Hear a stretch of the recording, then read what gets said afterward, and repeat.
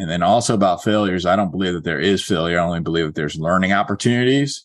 Failure is not the worst thing.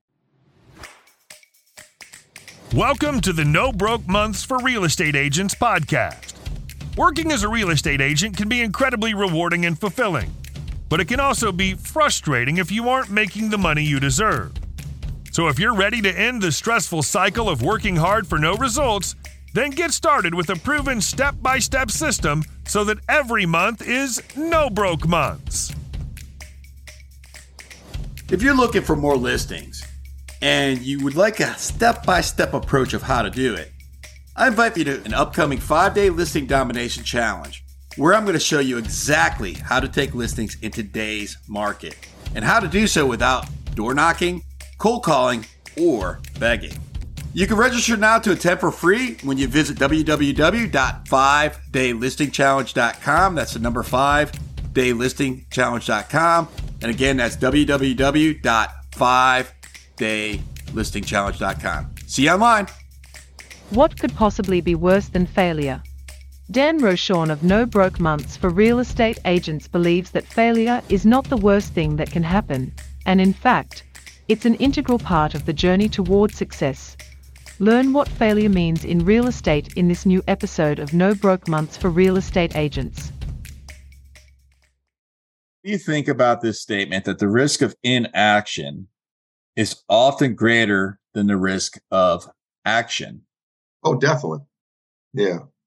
And as an athletic coach, sports coach, I coach from the standpoint of similar along those lines, that opportunity to lose is a greater motivator than opportunity to gain. Absolutely.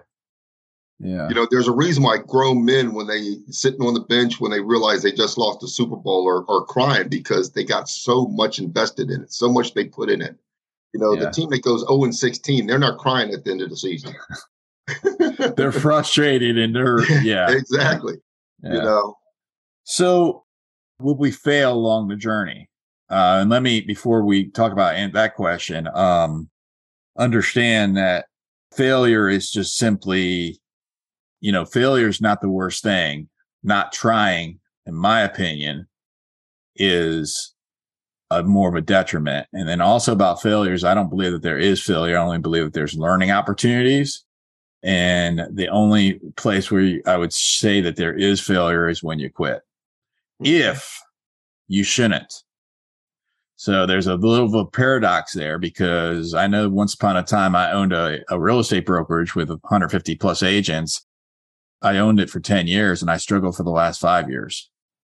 And because of my unwillingness to quit, I put myself in a position or I chose a position that didn't serve me and it served others, but it didn't serve me.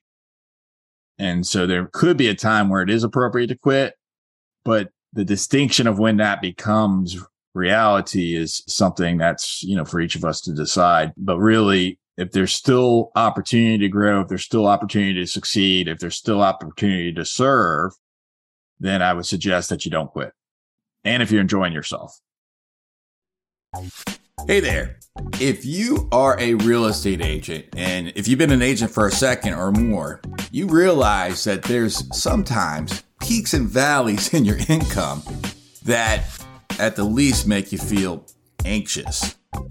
And if you are looking to get rid of those peaks and valleys and you're seeking to have that consistent and predictable income, and to specifically take listings in today's market when it's near impossible to get a buyer under contract, I invite you to a 5-day listing domination challenge that I'll be hosting, where you'll discover your way, not mine, your way to take listings.